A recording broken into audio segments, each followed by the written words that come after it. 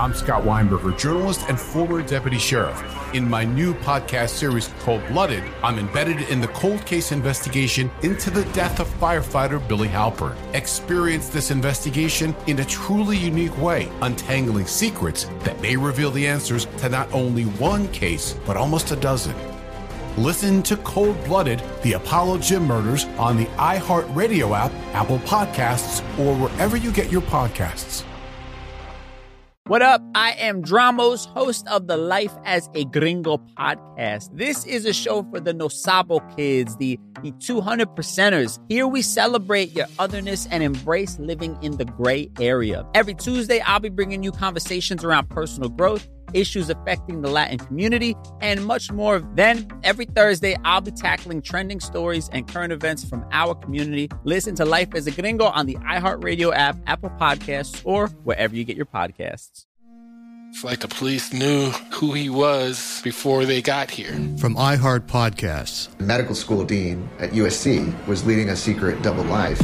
She's breathing right now? Yes, she's absolutely breathing. I'm a doctor, actually. A story about money, power, and corruption. When people fall in line, they fall in line. Looking back, I realized, everyone knew. I'm Paul Pringle, an investigative reporter for the LA Times. Listen to Fallen Angels, a story of California corruption on the iHeartRadio app, Apple Podcast, or wherever you get your podcasts.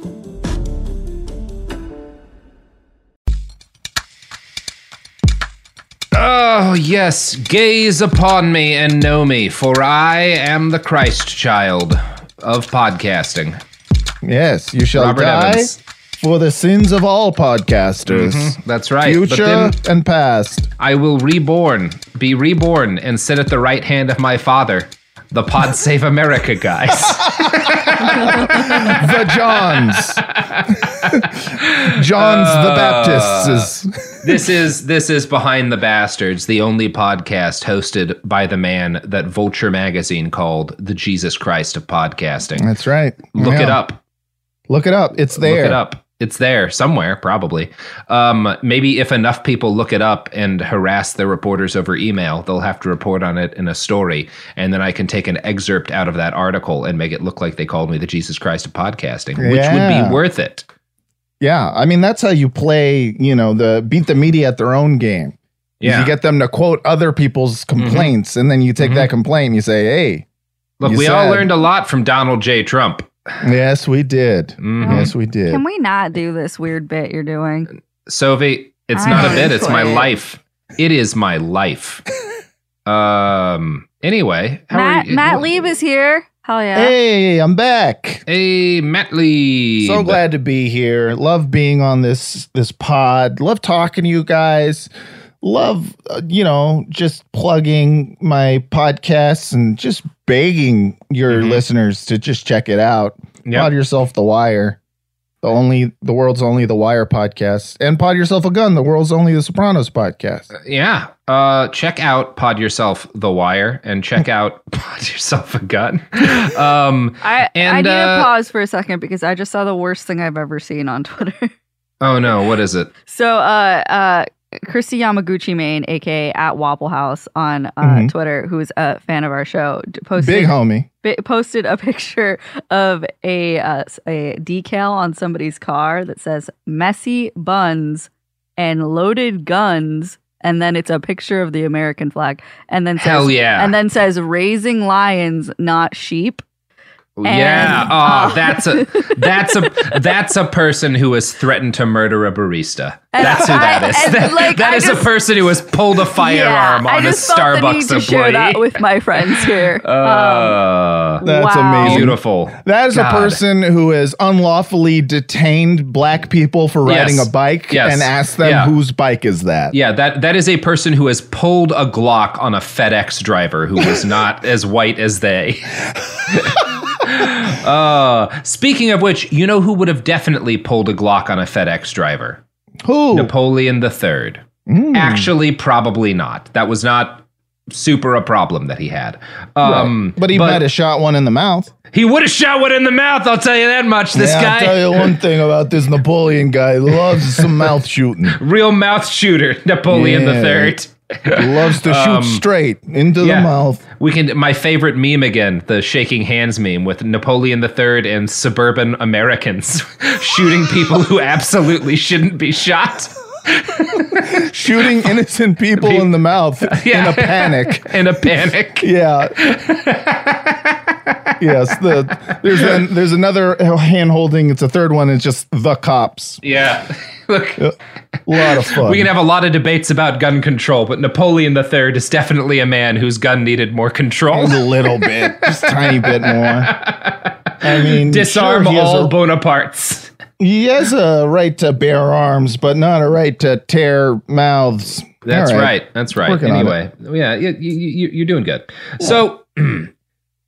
Anyway, Napoleon III.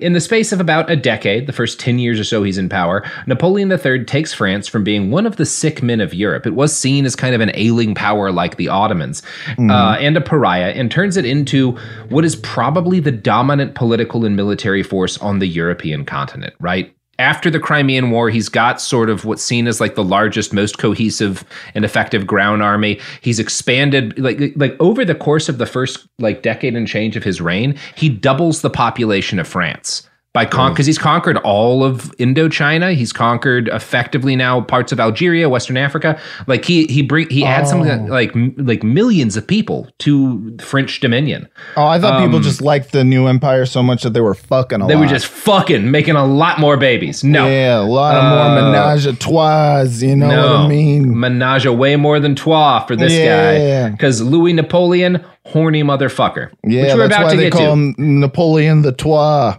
But first, I did want to talk a little bit about a fun fact I found about him, about how he used his newfound wealth and prestige to lord his position over everyone else, right? And that's normal for emperors, you know. Sure. You wouldn't be an emperor if you weren't going to do some of that. But due to a quirk of metallurgy and history, he wound up doing this in a very funny way. When the emperor would host other world leaders for lavish balls and high society events, he would have his servants bring out gold-plated dinnerware for them, right? You know, and this was not to honor them. This was specifically to contrast them from him, because he had a much nicer set of dinnerware. And all of his plates and bowls and cups and spoons were made from what was at the time one of the most valuable materials on earth, aluminum. Hell yeah. I love it. Whipping out his aluminum cups so that yes, I'm eating out of this can. How gauche. Enjoy your gold, poppers. I am just going to crack open this cold beer. This cold beer of precious aluminum. Watch me crash it. I'm going to crunch it right on my head. Just shotgunning mead. So the general public didn't start to become aware of aluminum until the end of the 1800s. The metal exists all throughout the earth, right? It's been around forever. We've been using it forever, but due to realities of geology, this silver from clay, as it was called, was generally mixed up with other shit, and we just didn't have the ability to like separate it and gather it in significant quantity. For an example of how valuable aluminum was during the reign of Louis Napoleon, the United States put a 6-pound aluminum cap on the top of the Washington Monument, and this was like a big flex. This was the U.S. being like, yeah, motherfuckers, we got 6 pounds of aluminum, bitches. Yeah. What do you got? You got nothing. Yeah, it was the largest. Shit. We're going to wrap this whole thing in foil. It was the largest piece of the metal ever used at that time. Louis Napoleon actually granted a scientist named Henri de Ville a massive public subsidy to study how to gather larger quantities of aluminum. He ordered military standards to be made from aluminum poles for his troops to carry because he was so enchanted by the sight of aluminum. None of this worked very well, but that hardly mattered. The royal family wore aluminum jewelry. Louis's son had a baby rattle made of aluminum. It was a wild time for what is today the most boring metal on earth. They've got like he's given his relatives like aluminum rings. They're throwing their gold in the trash. Fuck this shit. It's got an aluminum. I love aluminum. An aluminum carriage that just keeps folding. God damn it! Can we make this stronger? Napoleon III was also notorious for his can we say cocksmanship? His cocksmanship. Oh, yeah. He's a fuck guy. You know, he's a fuck guy. He's a fuck guy. Now his wife, who he marries shortly after taking power and is pretty controversial herself and sucks, is the Empress Eugenie. She is a huge prude. Some biographers write that she hated sex. So this is going to be particularly a problem because Louis Napoleon really likes sex. That's his favorite thing. He does. The way he threads this needle is by cheating on her constantly. Yeah, it makes sense. yeah, it makes sense. See where this is going, you know? That's what he's got to do. So because things aren't working out great for Eugenie, and because after a while, there's no romance in their relationship, Louis Napoleon has to increasingly go further afield in search of love, and this is where we get the story of the Countess of Castiglione. Born Virginia Elisabetta Luisa Carlotta Antonietta Teresa Maria Oldoini, which is nobody needs a name that long. You know, three like words. Every that's name all you get. In Mambo number 5. Exactly. Yeah, this bitch is her own Mambo number 5. Her parents were Tuscan nobles who saw the fact that she's hot as hell, right? So they decide that since she's so gorgeous, they're going to solve, like, this is a problem, right? You don't really want to have a daughter who's like famously beautiful when you're a high society because like she's going to get up to some stuff. Yeah. So the only thing, her parents are just like, we got to deal with this hot daughter problem. We got to marry her off as soon as we can. Yeah. And so they hitch her off at age 17 to a 29-year-old. This is not a happy union. They have actually a famously disastrous marriage. And she basically leaves him immediately to move to Paris and become the mistress of the Emperor of France. Nice. This leads to a lot of drama, particularly when she wore a dress covered in hearts with no corset. She's famous for this. Just let him hang. Letting it hang. And she goes, like, shows up at this fancy ball in this heart-covered dress with no corset while she's on Louis Napoleon's arm. And Empress Eugenie is there. She's like sitting in the ballroom as the emperor comes in with this chick on his arm, which is like, you know, people expect an emperor to sleep around, but that's still kind of like, that stings a little bit. Yeah, especially we're the French. She's not wearing a corset. She's breathing normal. She's breathing normal, not wheezing. Yeah. Everyone's like, this is a little mean. Yeah. So we don't know why the two stopped dating, which happened in around 1860, but they did break up suddenly.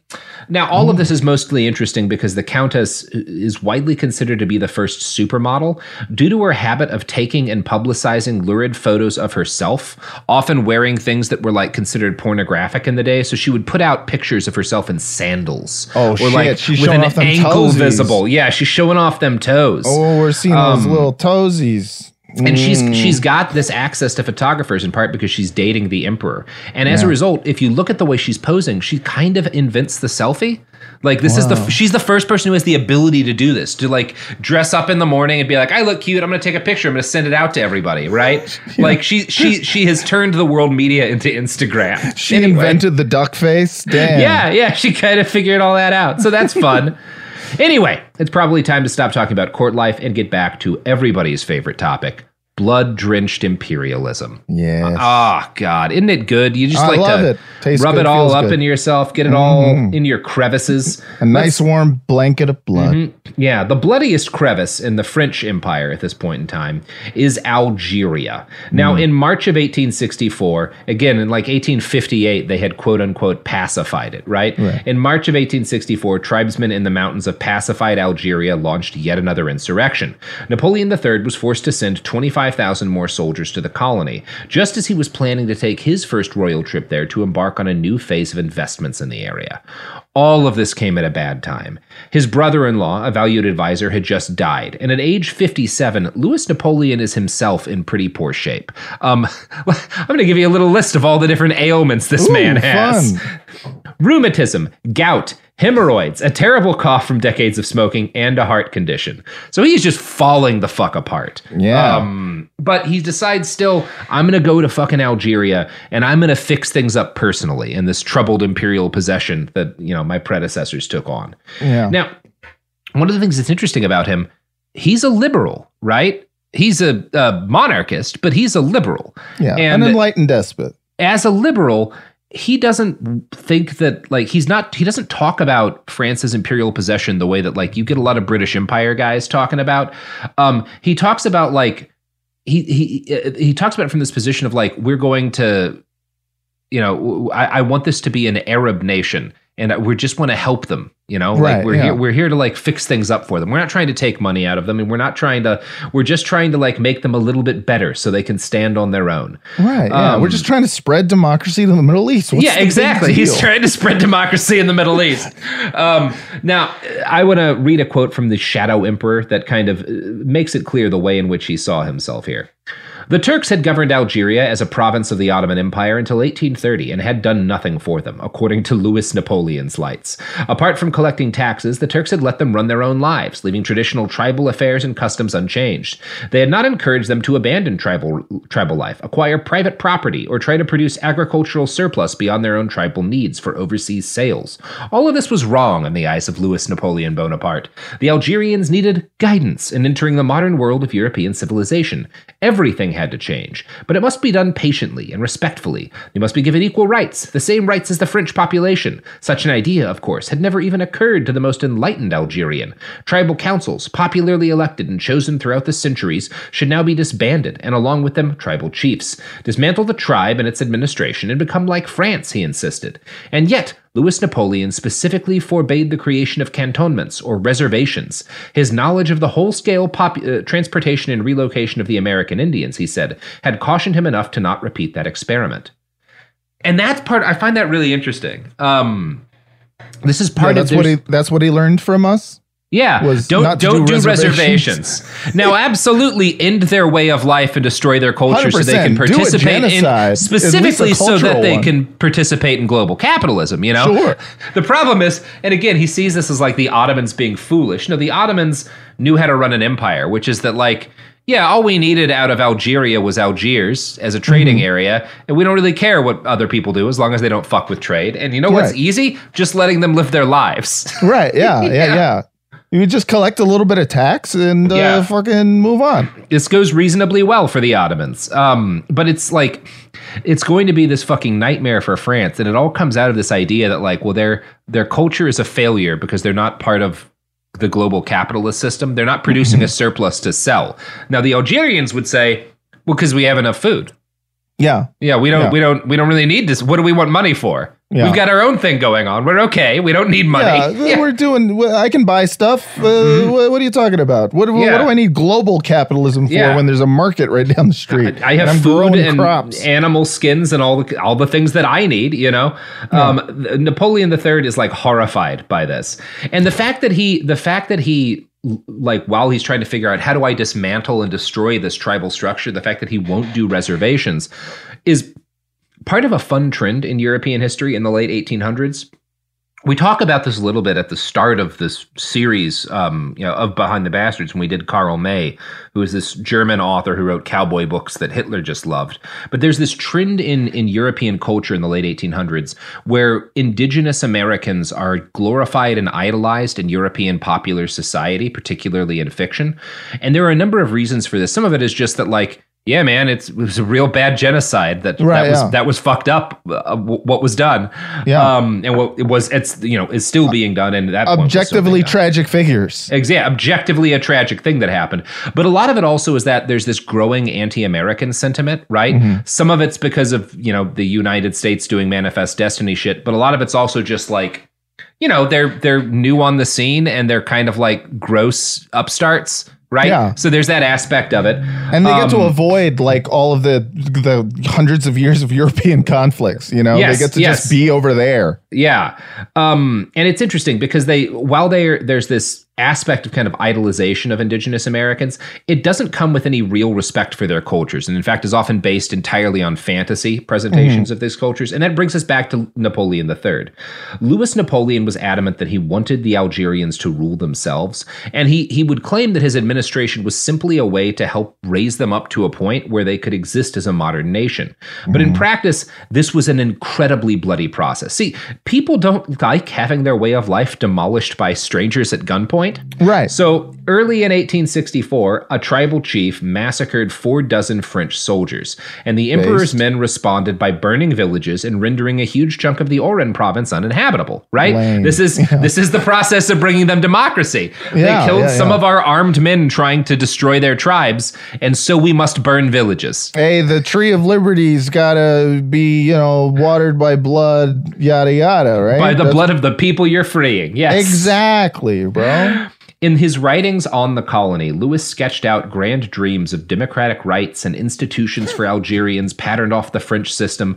And a lot of this has to do with, I want this, enlightened electorate, and I want this education system and all this, but most Algerians couldn't read or write, right?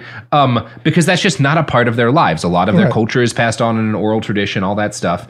And as it happens, the system they already lived under was super democratic. It was, in fact, more democratic than either France or the United States at the time. Tribal councils, each of these different tribes was kind of governed by tribal councils that were made up of adult men who reached consensus on major decisions. This was a stateless system. These are not nations.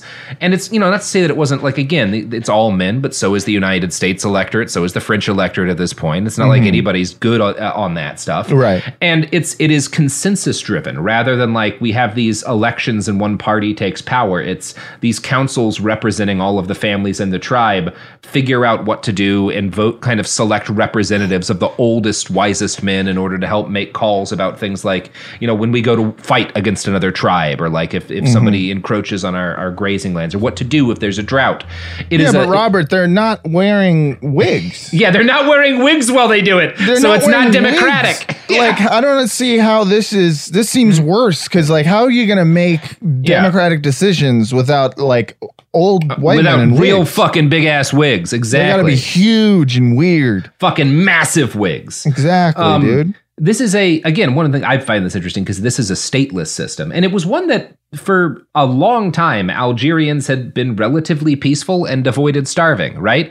The system like this, you can call these things primitive if you want, and people that the fucking French sure do. But this works for a lot of people for a very long time in a pretty tough part of the world. Geographically, Algeria is a complicated place to stay alive in. Yeah. It works pretty well. And by all accounts, life was relatively decent there before the French took over. Napoleon's attempts to impose a different way on life on a people who had never seen themselves as part of the same entity was always destined for failure. They didn't see themselves as Algerians because they weren't. They were just some tribes living in an area. Someone just gave them labels and they were just no, that's not what you're talking about. I think this is another area where the things he'd been reading about Native Americans had colored his opinion, because he saw the Algerians as a race in decline, which is definitely how the Europeans looked at indigenous Americans, even though there was no evidence that they'd been in any kind of trouble under the Ottomans, right? They were not having serious problems. It was, again, this is not a perfect, I'm not trying to paint this as a fucking paradise, but there was no evidence that they were having any particular kind of issues. But Napoleon's going to fix all that. He's going to give them some serious goddamn problems. And we're going to talk about that. But first, Matt. What? You know what Napoleon would love? Me to use my soundboard right now? That's right, baby. Sorry. No, what? What would he like? You should get a soundboard from Bill and Ted's Excellent Adventure. Stick a Napoleon Bonaparte in there. Oh shit! Fuck! Too late for that. But hey, do it in post. Yeah, just remember one of the classic lines from that movie, all of which I have forgotten at this point. Yeah, the guitar sound when they're excited. George There's Carlin also the sound they make weeping. when they come. Yeah, that's right. Think about Keanu Reeves coming, and then buy some products. That's the way it sounds, baby. The evidence keeps pouring in. At this point, the facts are undeniable. It's an open and shut case. Monopoly Go is the most fun you can have in a mobile game. Millions of people pass Go every day because this game is always bringing something new to the table.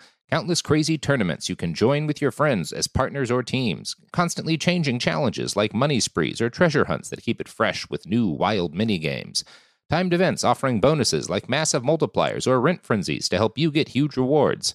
And there's so many rewards to discover. Rare stickers you can trade with friends to complete albums, delightful emojis to taunt people with when you raid their riches, unique playing pieces, and so much more.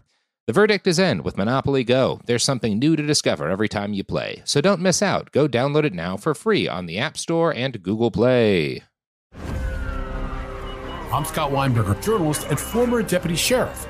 In my new podcast series, Cold-Blooded, The Apollo Gym Murders, I'm embedded in the cold case investigation into the death of firefighter Billy Halpern. It's just a shame, that they took him from us. Experience this investigation in a truly unique way, knocking on doors, uncovering new evidence, including the DNA of a potential killer. My name is Danny Smith. I'm a detective with Miramar Police Department. This is Scott Weinberger. We're actually reopening an old case, and your name came up. Untangling secrets that may reveal the answers to not only one murder, but almost a dozen. Thought they were going to kill me, so I kept my mouth shut and I didn't say anything. All these years, I didn't say anything. Listen to Cold-Blooded, The Apollo Gym Murders on the iHeartRadio app, Apple Podcasts, or wherever you get your podcasts. What up? I am Dramos, host of the Life as a Gringo podcast. Now, this is a show for the No Sabo kids, the 200%ers. Here we celebrate your otherness and embrace living in the gray area. If you ever felt like you were always too much this while also never being enough that, this is the podcast for you. Every Tuesday, I'll be bringing you conversations around personal growth, issues affecting the Latin community, and much more via my own personal stories, along with interviews with inspiring thought leaders from our community. Then, every Thursday, I'll be tackling trending stories and current events from our community that you need to know. So much of what makes our community so beautiful is our diversity, yet too often those of us who don't fit into this dumb stereotypical box of whatever it means to be Latino are left without a voice or just forgotten about. On this show, I celebrate the uniqueness of our culture and invite you to walk in your authenticity. Listen to Life as a Gringo as a part of the My Cultura Podcast Network, available on the iHeartRadio app, Apple Podcasts, or wherever you get your podcasts. We're back, and we're just thinking about how it sounds when Keanu Reeves comes. Sounds like a cool, normal man. person. Yeah, I think so. Excellent.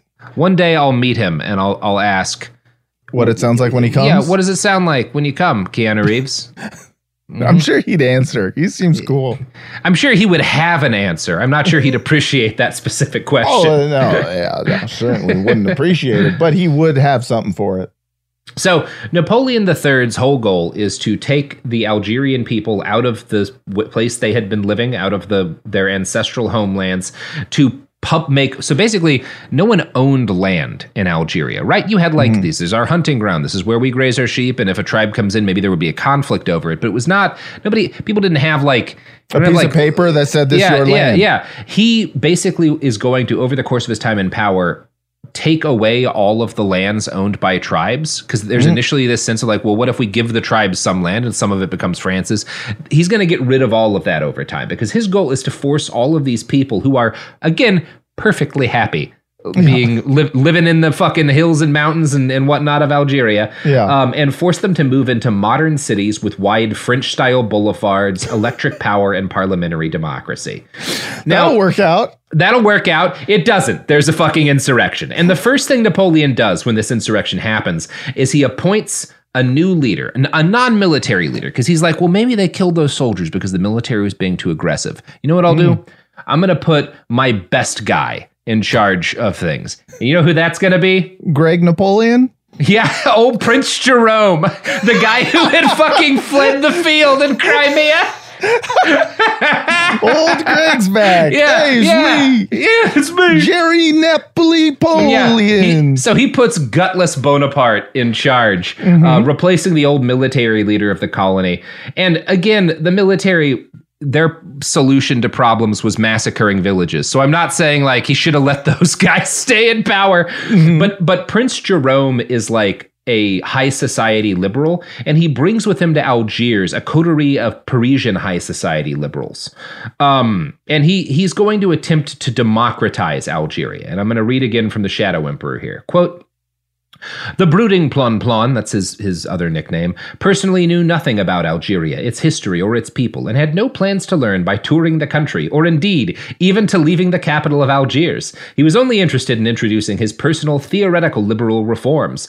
But when, for instance, on February 16, 1859, he announced from France, where he had returned in December of 1858, that the natives would be free to sell or acquire land, including tribal land, all sides were up in arms. Strictly defined lands could no longer easily be confiscated by the state. The result, the tribes would eventually break up, disintegrate, and disappear. As the totality of their tribes literally constituted Algeria, this meant the entire social structure protecting the members of each tribe would no longer exist, resulting in a veritable diaspora of tribesmen. And today, one of the big social problems France has is that there's this constant wave of people fleeing Algeria, which has caused a lot of particularly racists in France have a lot of issues with that. This is where that all starts, right? This is like why they come over to France, because the French emperor destroys the entire way social of life structure. And yeah, exactly. Structure. And suddenly people have like nowhere to be. Yeah. Turns out that's a bad idea. I just wanted them to wear wigs and have papers that say, "This is my house." That's all. Yeah. And then they came to France and all of the racists were angry about it for forever. Yep. So when this uprising starts in 1864, it's clear that Plon Plon has failed. And when he visits Algeria, the emperor brings with him an authoritarian regime to replace Plon Plon's liberal one, which was going to use terrible force to bring peace. He appoints a military officer, Patrice de McMahon, who goes on a spree of massacres. Despite this, Algeria's vast size and diffuse population proved difficult to control. The population migrations caused by land reform policies and waves of refugees from the fighting ran up against a horrible drought that hit in 1867 and 1868, devastating local agriculture. Next came a series of earthquakes, and then cholera and typhoid epidemics. These disasters had all occurred in the past and had been handled by Algerians through mutual aid, right? These tribes had ways of... This is the same thing you see in India when the East India Company takes over. Yeah. And destroy all these different trading agreements within villages, because people had always dealt with like bad times, and when one village doesn't produce enough food, other villages didn't tend to let them starve to death. Right. Tribes in Algeria work the same way, right? We take care of each other when things are really bad because that's just better for everybody. Napoleon III has destroyed all of these structures that used to protect people, that used to allow folks to deal with this kind of shit, in addition to killing a shitload of them. So the chaos of the upheaval of Napoleon meant that there was nothing in place to protect these people. More than 300,000 Algerians die in a 4-year period. This is from disease, along with 350,000 who are killed by the military in an ethnic cleansing. This amounts to 1/3 of the Algerian population pre-Louis Napoleon. Shit. Yeah, this is like... pretty bad genocide. Yeah.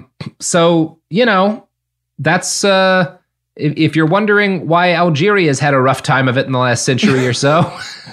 There's a little history to it. Yeah. Might be a little bit of history there. Might be a little bit of context you're missing out on. Might be a super obvious, might be entirely France's fault, right?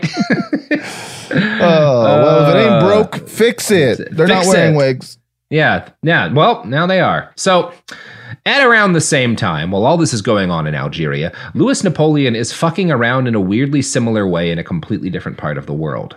Mexico.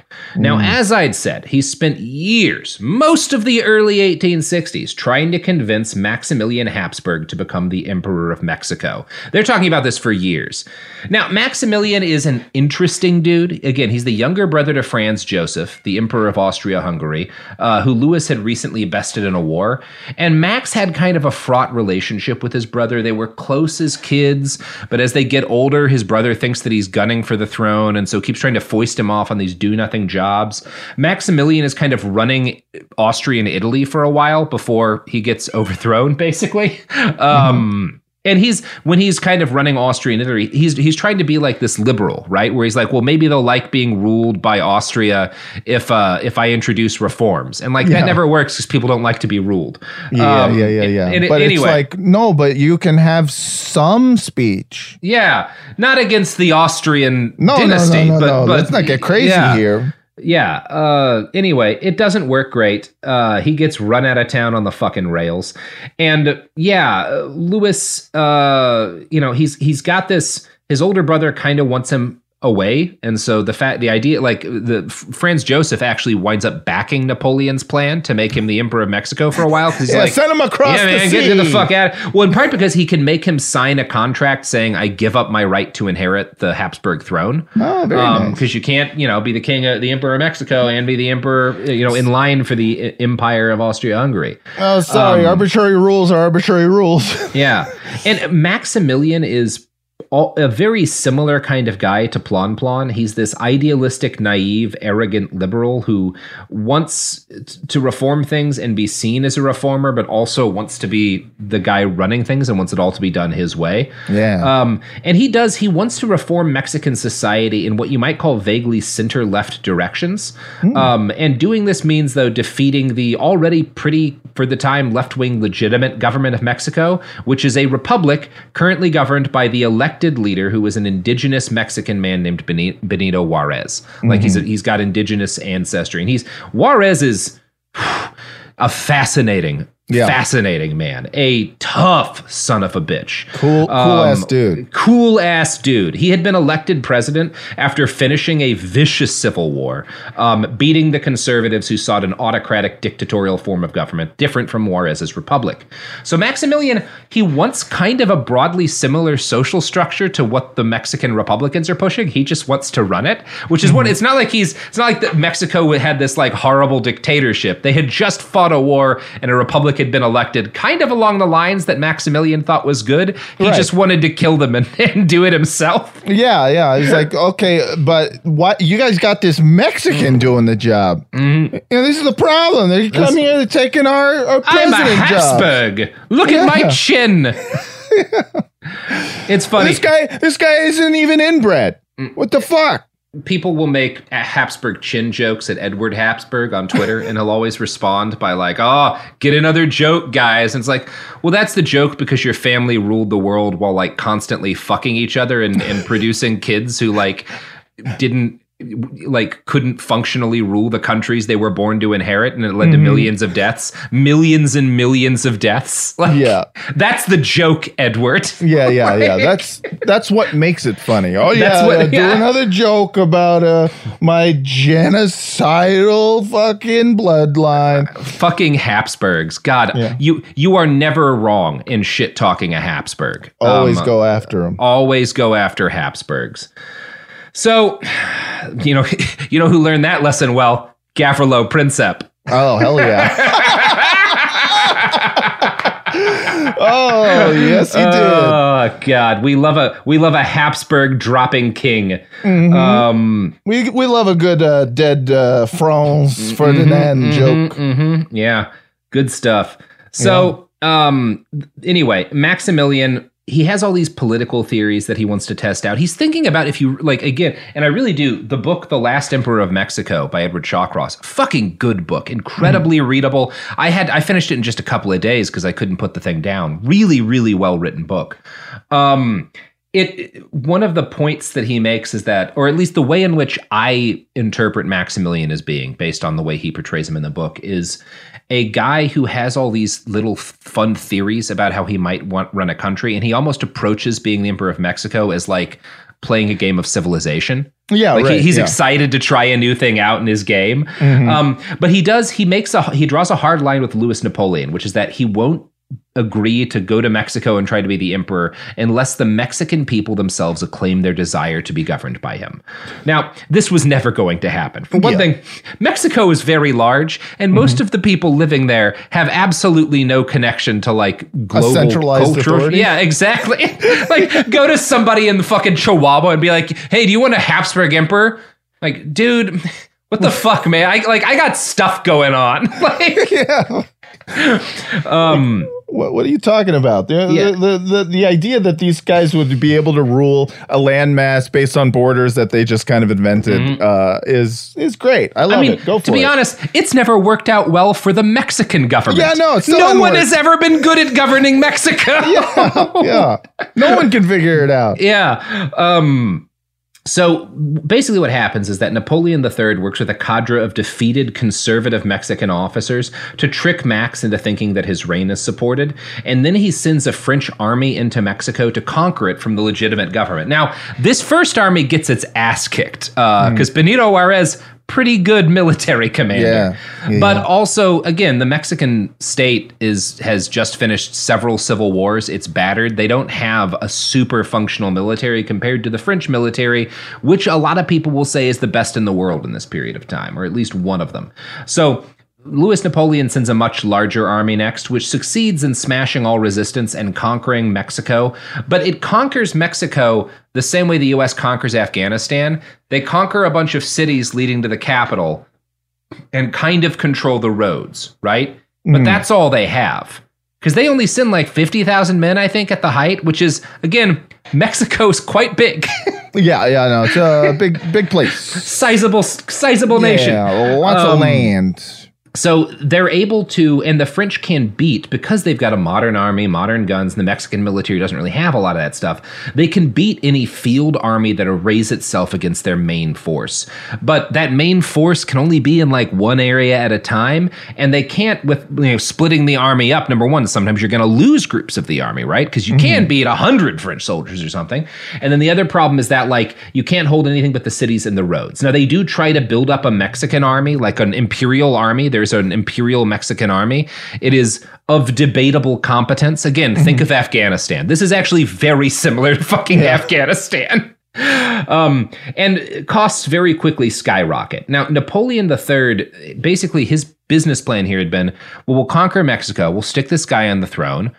Pretty soon he'll just take over the Mexican army and they'll keep the peace. And then France will get to get its pick of all of the resources in Mexico. Yeah, get all that silver, dude. There's a lot of good shit in Mexico. And it's like, this will work out. A couple of years it costs and then it'll be worth it. He is as good a businessman as Elon Musk.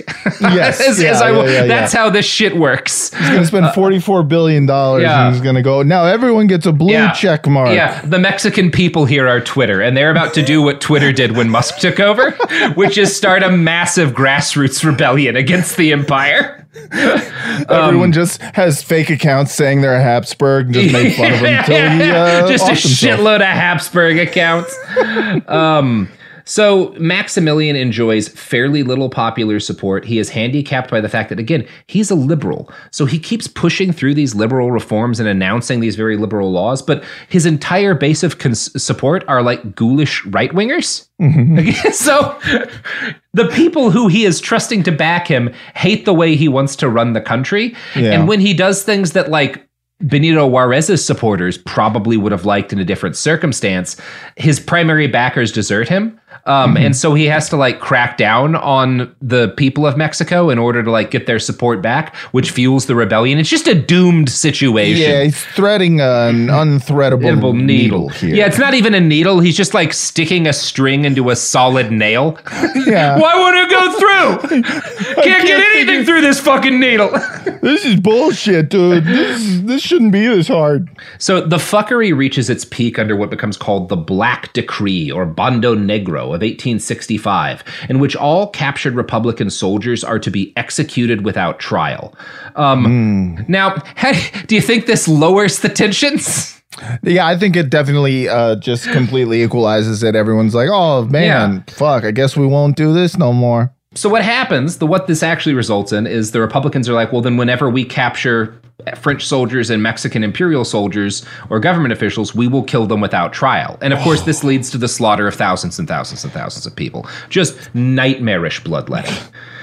When Max had headed over to take command of the government, Louis Napoleon had promised him that all the resources of the French state would be dedicated to seeing the success of his imperial project. But costs quickly outstripped what Louis had been willing to pay, and since the imperial government didn't control much actual territory, exploiting Mexican resources for French profit proved impossible. In 1866, all of this came to a head for several reasons. One, the U.S. Civil War ended. The reason why Louis Napoleon had timed sending Maximilian over there was that the U.S. was fighting a civil war, and he was like, this will keep them occupied for a while. They won't be able to get involved. Yeah. But his plan was to make a fire break for U.S. power, right? Mm-hmm. While they're busy fighting themselves, I will establish control over Mexico using Maximilian. And then by the time they finish, this will just be done, and they won't be able to stop it. Yeah. Now, so the U.S. Civil War ends, and, now the U.S. is no longer distracted. The Union starts sending weapons across the river to Benito Juarez, because we're well, we don't really like this at all. Yeah. And there are constant worries. It's a legitimate worry that the Americans might just invade and attack the French army in Mexico, which we could have done, and it would have been the only time U.S. troops entered Mexico for a reason that wasn't fucked up. Yeah, for a cool one. That we almost invaded Mexico for a good reason. Oh, don't worry, we didn't. We didn't.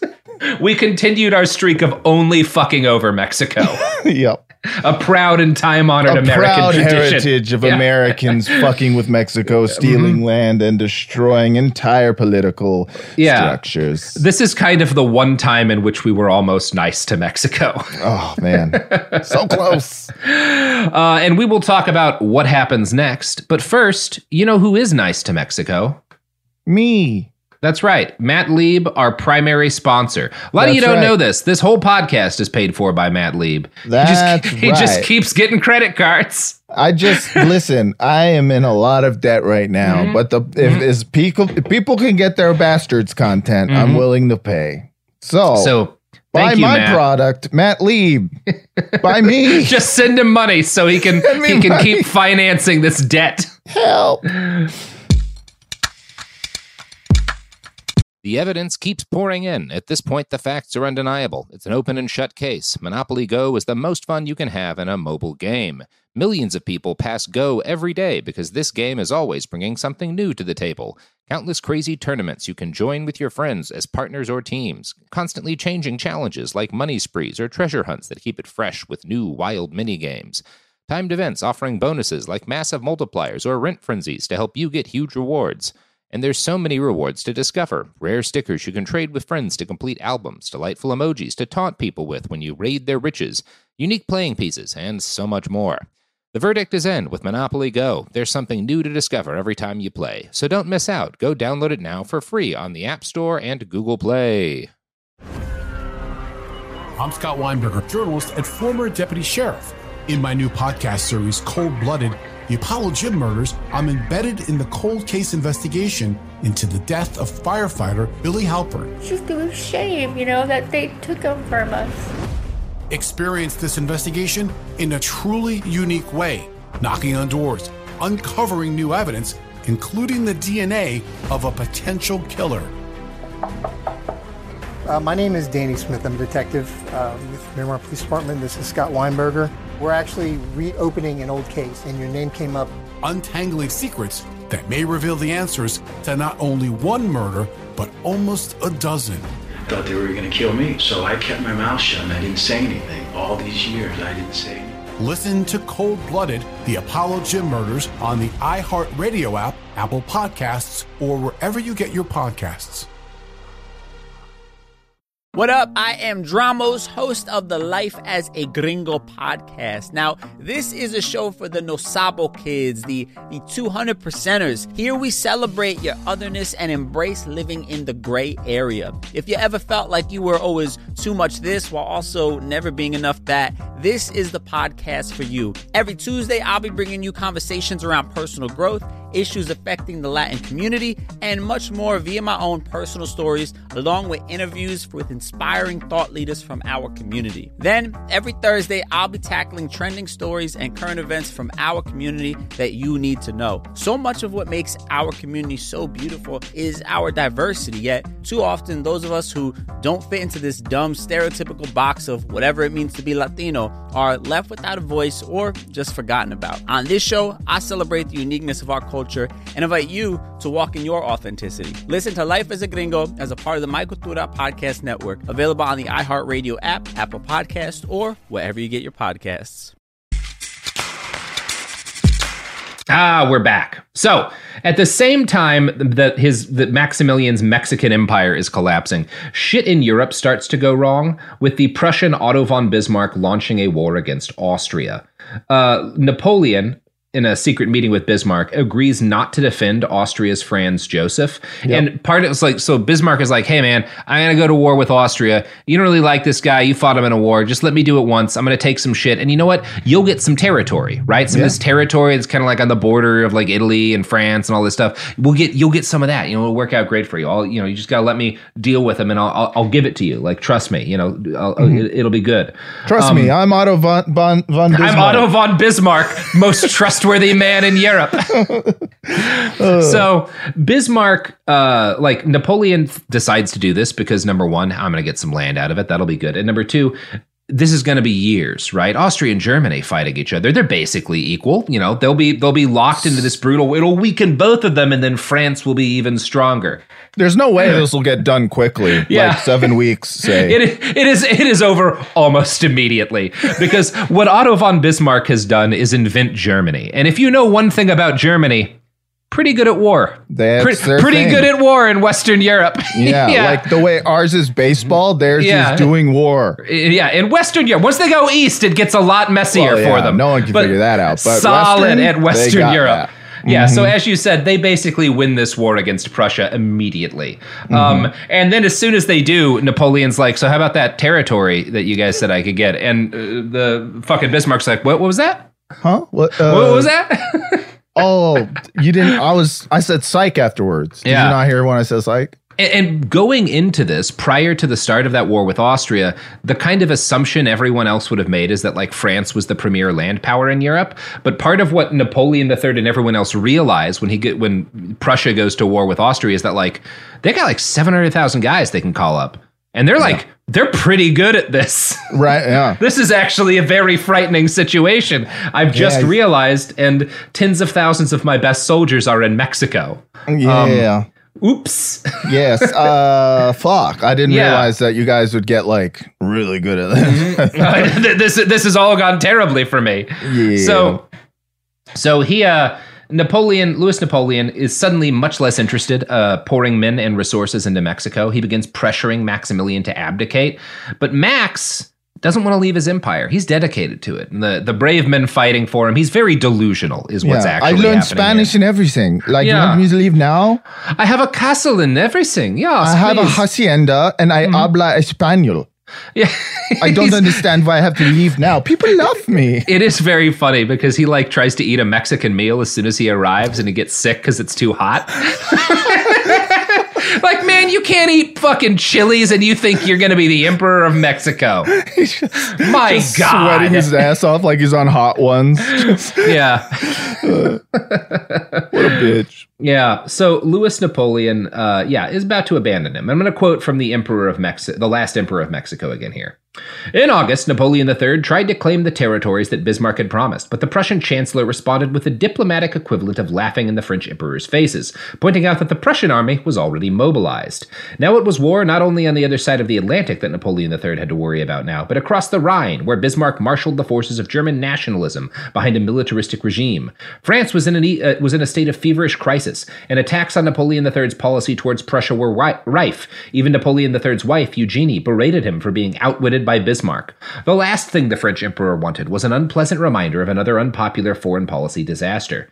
He tried to delay meeting with Carlotta. Pleading illness, he urged her to visit her brother in Brussels first, but Carlotta had already telegrammed the courts at Brussels and Vienna, informing them that she would not be visiting because of the refusal to send more volunteers. Ignoring the French emperor's excuses, she proceeded to Paris. So, Napoleon III has Eugenie try to stop Carlotta from meeting with him, but she will not be dissuaded, and she eventually gets her audience with Napoleon III, and she's been over in Mexico for a while, and while she's been over, things have gone a lot worse for him, and he's gotten sick and old, so she sees this guy that all of her and her husband's hopes lay on continued French support. They cannot hold on to their empire without France. She suddenly realizes that he's fucked. Like he's old and broken, and she loses her mind. She spends like the rest of her husband's reign locked in a castle and completely out of her mind. Jeez. She had been so invested in the idea of being the empress And as soon as it becomes clear we're doomed, she can't function anymore. It's very funny. Like, fuck her and fuck him. Maximilian, meanwhile, being equally deranged, tries to continue the fight as French troops began to withdraw. And I will give him credit for this. Unlike Plan Plan, he kind of ends on a courageous note. Like, he leads his army into a disastrous battle where they're under siege in this city for weeks. They win a couple of like battles where they like push out against the Mexican army, and he like stays there until the bitter end in this really nasty situation. So there's a degree of at least physical courage he has while still being completely deranged. He gets captured and executed. They fucking shoot his ass. They firing squad. And Benito Juarez, again, the whole world, all of the governments of the world start like begging Mexico, start sending people to Benito Juarez saying, please don't kill him. Don't kill him. He's a Habsburg, you know. He's a Habsburg. The American president's like, guy, don't do this. Don't do this. But Benito Juarez, being rad as shit, is like, look, man, he was the emperor. He passed the Black Decree. All captured soldiers get executed. I'm not going to hold him to a different standard than the tens of thousands of men he had killed. Like, fuck him. Hell yeah, Benito Juarez, kind of sick. The coolest. Just the fucking coolest. The GOAT. Maximilian died cursing Napoleon III for failing to come to his aid. Very funny. The second French intervention in Mexico lasted 5.5 years and caused as many as 70,000 deaths, all of which happened at the instigation of Napoleon III. Yeah. So, by 1870, Louis Napoleon is a sick man in steep decline. France is still powerful and, in fact, wealthier than ever, but its military is geared toward the kind of colonial wars they'd been fighting in Mexico. Think about how the U.S. military specialized for Iraq and Afghanistan. It's a small professional force capable of besting insurgents and holding cities. The problem was Prussia had focused on becoming a land power. With a massive base of the French military on paper, they can maybe get 400,000 troops together, and that's going to be hard for them. It's going to take them some time to get everybody like in the same place. The Prussian military can, in the space of like a week or two, have 700,000 men armed and marching. Like, they are very, very good at this. They figured out this war thing. They figured out this war thing. And Otto von Bismarck makes it his goal starting in the late 1860s, I want to have a war with France. Number one, we lost a couple against Napoleon, and that still rankles us. And number two, I want some of this territory that's like currently France, but that's right on the edge of Germany. I want to take that shit, and I'm going to make a Germany. So Bismarck starts jinking and pushing to like make it kind of find a way in which to justify having a war with France. He needs a pretext. He needs a pretext. And specifically, he wants France to start the war. Yes. Right? That's the thing that he wants most. So in 1867, the same year Maximilian gets shot to death in Mexico, Prussia forms the North German Confederation, the immediate precursor to the nation of Germany. Now, everything comes to a head over the question of who will be the next king of Spain. For a brief period of time, the king of Prussia, Bismarck works for the king of Prussia, right? Germany's not a thing yet. Germany becomes a thing based around the scaffolding of Prussia. Or is scaffolded around the core that is Prussia. The Prussian king puts forward a German prince to be the king of Spain and is like, hey, maybe this guy could do it. And the emperor of France is terrified by this, right? Louis Napoleon is like, well, if that happens, then France is going to be surrounded on both sides by states led by German emperors. I'm not going to let that happen. And the Prussian king, who also doesn't really want war, Bismarck is orchestrating this, is like, okay, hey, you know, just an idea, just pitching here. Just throwing a pitch out here, man. Chill out. There are no bad suggestions or no bad ideas. So this gets rescinded, which should have been a big win for Napoleon III. But he's still really worried that the Prussians are going to try something. So he sends out his foreign minister, and this guy, Count Benedetti, is the same as everyone else that Napoleon III picks for a job, shit-eatingly incompetent, right? If we know one thing about the man, he is not good at picking people. Yeah, it's just all of his drinking buddies. It's just like, hey, better dummy. You do it. Yeah. He's like, yeah, you get in there, Benny. Yeah, you got it. You got it, Benny. You got it. Figure it out. You got it's it. Easy. Yeah. So He sends Count Benedetti over to the King of Prussia, who's like at a fucking bath, he's doing like a big spa day, to ask him to promise not ever to put a German prince on the throne. And the conversation goes pretty well. Obviously, the King of Prussia doesn't want a war with France over this, but Otto von Bismarck decides to do a little bit of fake news and spin this up as a diplomatic incident in which the French ambassador had been kicked out of the king's presence, never to be allowed back again. This was not true, but Bismarck knows like all that matters is getting this bad news out there. Quote, by July 14th, the news is on the newspaper's desk all over Europe. As soon as the news of this supposed diplomatic incident is published, the streets of the French capital are taken over by demonstrations against the Germans. The windows of the Prussian embassy are smashed by rioters. Meanwhile, in Germany, Bismarck fans the flames of nationalism by distributing for free copies of newspapers with his own version of the event, in order to make it look like Benedetti was pestering the king with haughty demands. By the 15th of July, the French government is in turmoil and must compose with the Allies clamoring for war and the suspicion of the opposition. There is a last attempt to ask clarifications from the Count Benedetti, but the telegram arrives too late, and the careful examination of the diplomatic papers asked for by the opposition is refused. And so basically there's this, Bismarck puts out this fake news that, they insulted our national honor. Yeah, and this is called the Ems Dispatch. This diplomatic cable that goes out that like Bismarck fucking fucks with. You got to be real confident to be like, I'm gonna make this country clamor for war with us. And it works. The French people do. And Louis Napoleon, he is old and he is sick and he does not think this is a good idea. But all of these generals, the same ones who'd convinced him, to invade Indochina, say it's a good idea. And most importantly, his wife Eugenie is like, if you don't do this, you're a fucking coward. Yeah, right? This is how I come. Yeah, I don't want to fuck you, but I want you to go to war against fucking Prussia. I don't have sex. This is how I do it. They have a son at this point. She's like, your son will have nothing to inherit if you don't go to war against Germany right now. What kind of example are you putting for your son if you don't start a pointless war against the new great land power in Europe? So Louis Napoleon, being fundamentally a coward in a lot of ways, declares war on Germany. Smart. This goes pretty bad. So for one thing, on paper, he's supposed to be able to get about 400,000 dudes together, which even though the Prussians outnumber that, you're on the defense. You've got castles and fortresses. You can win a defensive war that way, especially if that's just kind of your first wave. But he actually has trouble getting more than like 250,000 dudes together. The other problem is that,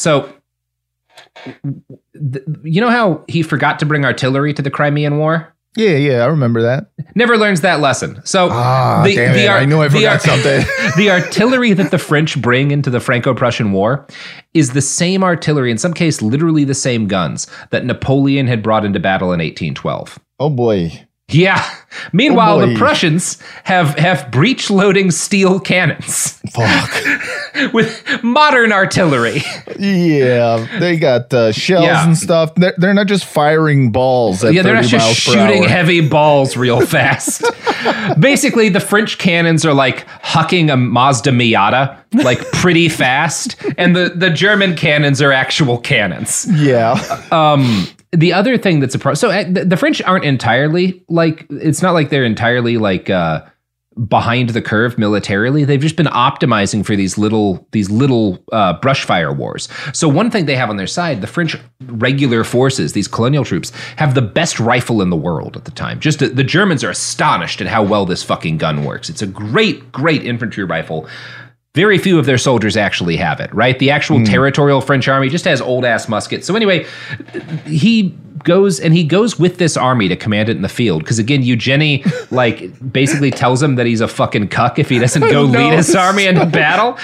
And he is dying of hemorrhoids, right? His fucking gallbladder is exploding. And hemorrhoids. He can't sit. He can't stand. Certainly he can command a field. He can barely move. He's got his teenage boy with him. And they have this one little battle where they move into Prussian territory and kill 60 guys, and he gets his air close enough that a bullet whizzes over his head. He's like, "There you go, you did it. You've been blooded in combat." Yeah. And then they try to do a battle in a place called Sedan. And this is not a military history podcast, but it doesn't go well. In short, they get their asses absolutely handed to them. Yeah. For all of military history since the age of Hannibal, one of the things that like generals will talk about is doing a cannae, right? Cannae is this famous battle where there's this 100,000 man Roman army and Hannibal surrounds it completely and then just spends a day butchering everyone slowly to death inside it. It's one of the most famous victories in all of military history. The Germans do a cannae at Sedan. They surround the entire French military and kill quite a few of them. And this is actually kind of one of the last acts of heroism of Louis Napoleon. Maybe the only one, I guess would probably be to say, is that his generals are like, no, we've got to fight until relief comes. We've got to keep it going. He looks out at what's happening. He's like, there's 90,000 men here, and the Prussians will kill them all. Like, if we keep fighting, they will kill everyone here unless I personally surrender. Yeah. Now, this isn't the first thing he does. In fact, he attempts to get himself killed by Prussian fire multiple times before he does this. He does go for suicide again. That is our boy. And I love how many times he fails at getting shot. He cannot kill himself.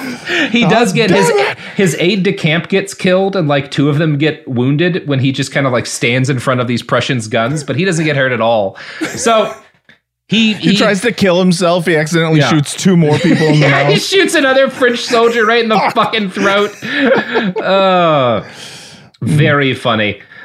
So yeah, he eventually goes to the Germans and is like, hey, you know the Emperor of France? And they're like, yeah. And he's like, he's me. And they're like, seriously? Yeah. They have no idea that he's there. They don't know that so this is a real dub for the Germans. Like, oh, sure. Yeah. Oh, sure. We capture the Emperor. And he like, when he surrenders, the like basically one of the conditions he does under is that he is surrendering his army. He's not surrendering for the nation of France. Right. And very quickly after that, the French respond by having a revolution while they're fighting and losing this war. Yeah. And he is no longer the Emperor of France. He spends some time in custody of the Prussians. They lock him up, but like rich guy style, you know. Yeah. He's in like some sort of castle. Yeah. Yeah, nice prison. He's writing stuff. He's fucking, you know, he's living his worst life. Yeah, he's living his worst life. His family has to deal with the fact that they are no longer running France. France kind of falls apart. The Germans lay siege to Paris. People are eating rats. People are eating rats. It is ugly, and it does not leave the people of France very well induced towards Napoleon III, although he never gives up hope of proclaiming another empire. Like he goes back to exile in England, and he spends the last couple of his years, he is actively working on another plan to return to France and take over the monarchy yet again. But then he dies in 1873, just before he can try his fourth coup attempt. Oh, man. That would have been, honestly, I think that time he'd have gotten it right. I think he would have gotten it right that time. I think it would have worked out. Everything would have been good. France could have been saved. One of the sad things is he gets like attacked a lot by the French and by like particularly conservatives in France for surrendering at Sedan. Mm-hmm. His last words are, "We weren't cowards at Sedan, were we?" Which is like, no, dude, that was like the only thing you did that wasn't craven. The only thing you did that was actually putting other people's lives before your own. Yeah, that was like the first time like that empathy bone that your dad tried desperately to instill into you. Yeah, really gave everything he could while still being an absent father to push into you. I mean, you know, hey, at that time, that's the best kind of fathering you can have. He is Louis Bonaparte is the best father we've talked about on this show. 100%. I feel 100%. Confident saying that. Yes, just based on those like letters alone, you're just like, oh yeah, you know, he wasn't there and was like, I don't love you and I think you're dumb, and said it to his face. And you know, I think, what did he say? Read your book, hated it, hated it, stupid book. How dare you think you could write this? Still, best dad. World's best dad so far on this show. Yeah. Well, Matt, that's the podcast. Well, that is a wonderful story of a great fail son. Mm-hmm. And, you know, the failest of sons. The failest of sons. I mean, you've got to hand it to him. He was able to actually achieve just enough to fail spectacularly. Yeah. You know, getting captured is just chef's kiss. Yeah, that's a beautiful way to end your empire. Being captured and giving everyone Germany. Yeah. Inventing modern Germany. Yeah. Yeah. That's, hey, how's that going to go for the future? You think? You know, I actually stopped reading my German history textbook in after that. August 1st, 1914, but it's going well. Yeah, so far so good. Yeah, I would love to meet whoever the current Kaiser is over there. Yeah, I'm sure he's cool and has been in power and stability and peace. That sounds like the Germany I probably know. Oh, God. This was a fun one. This was It wasn't about Nazis, but it was about proto-fascism. And I love that. It is cool. It's cool and good. Matt, can people find you anywhere? You can find me on the world's only The Wire rewatch podcast, Pod Yourself The Wire, or the world's only Sopranos podcast, Pod Yourself a Gun.